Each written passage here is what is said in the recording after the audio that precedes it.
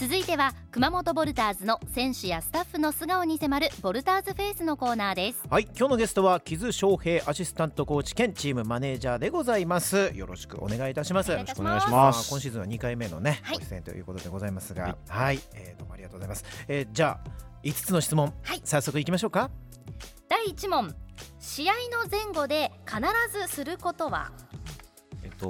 何か忘れてることがないかチェックすることですはいはいはい、はい、第2問、コーチになっていなかったらなりたかった職業は？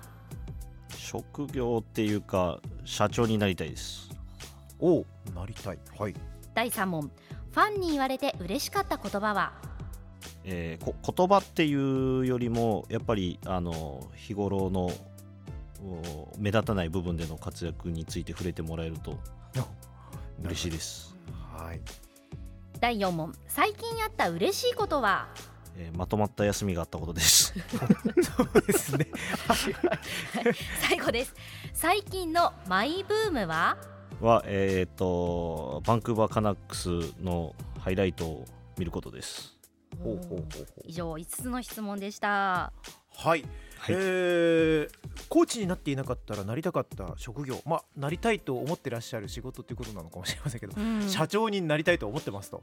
そうですね、カナダに留学したのも経営学を学ぶのもあったんで、もともと起業家志望で、はい、実家も自営業やってるので、そういう環境にいたからですかね。どういう会社を作りたいとか、どういう関連がいいとかっていうところはあるんですか？今は頭の中ではありますけど秘密です言いましょうよ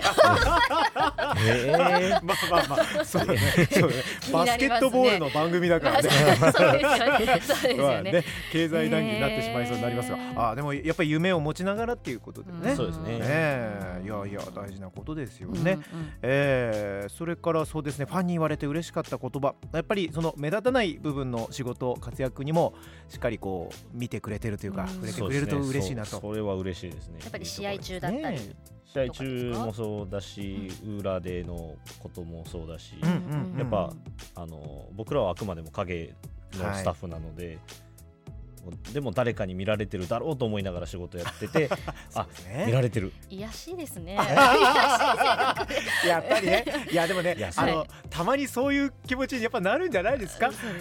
なんかね、いやもうすごい頑張ってるんですよいやすごい苦労だと思うよ本当に。だから我々が見てる部分だけじゃ当然ないですからね。僕らはほらどっちかというとキウさんなんかとこうやってお話しするから、キウさんの動きなんかよくやっぱり見たりもしますけど、その以外の部分っても絶対あるはずですもんね。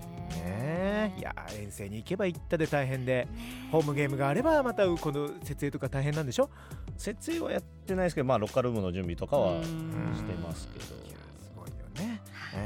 でもね、たくさんの方結構声かけてくださるようにはなってきてますか。岸さんどうですか。どうですかね。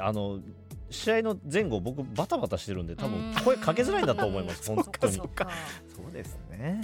はい、それから最近のマイブーム、バンクーバーカナックスって、NHL ってナショナルホッケーリーグ、アイスホッケーですね。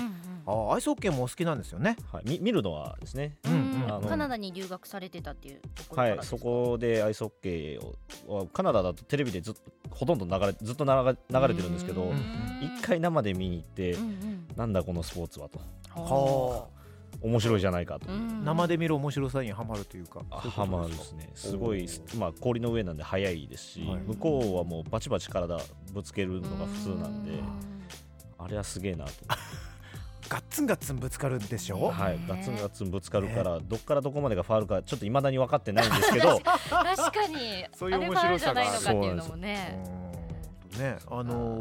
こういうお便りもねいただいておりましたけど、ラジオネーム長子さんからです。入浴剤は使いましたかという質問なんですが。ありがとうございます。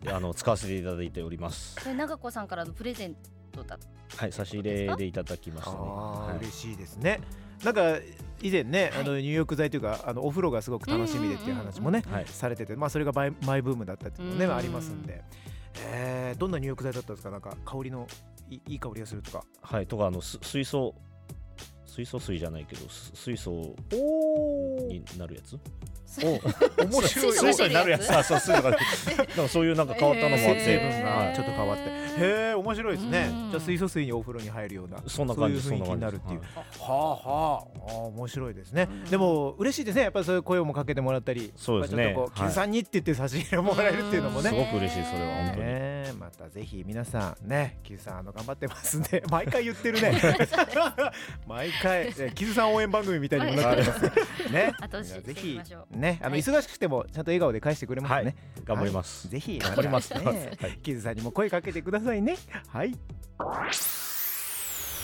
Let's go Voltors.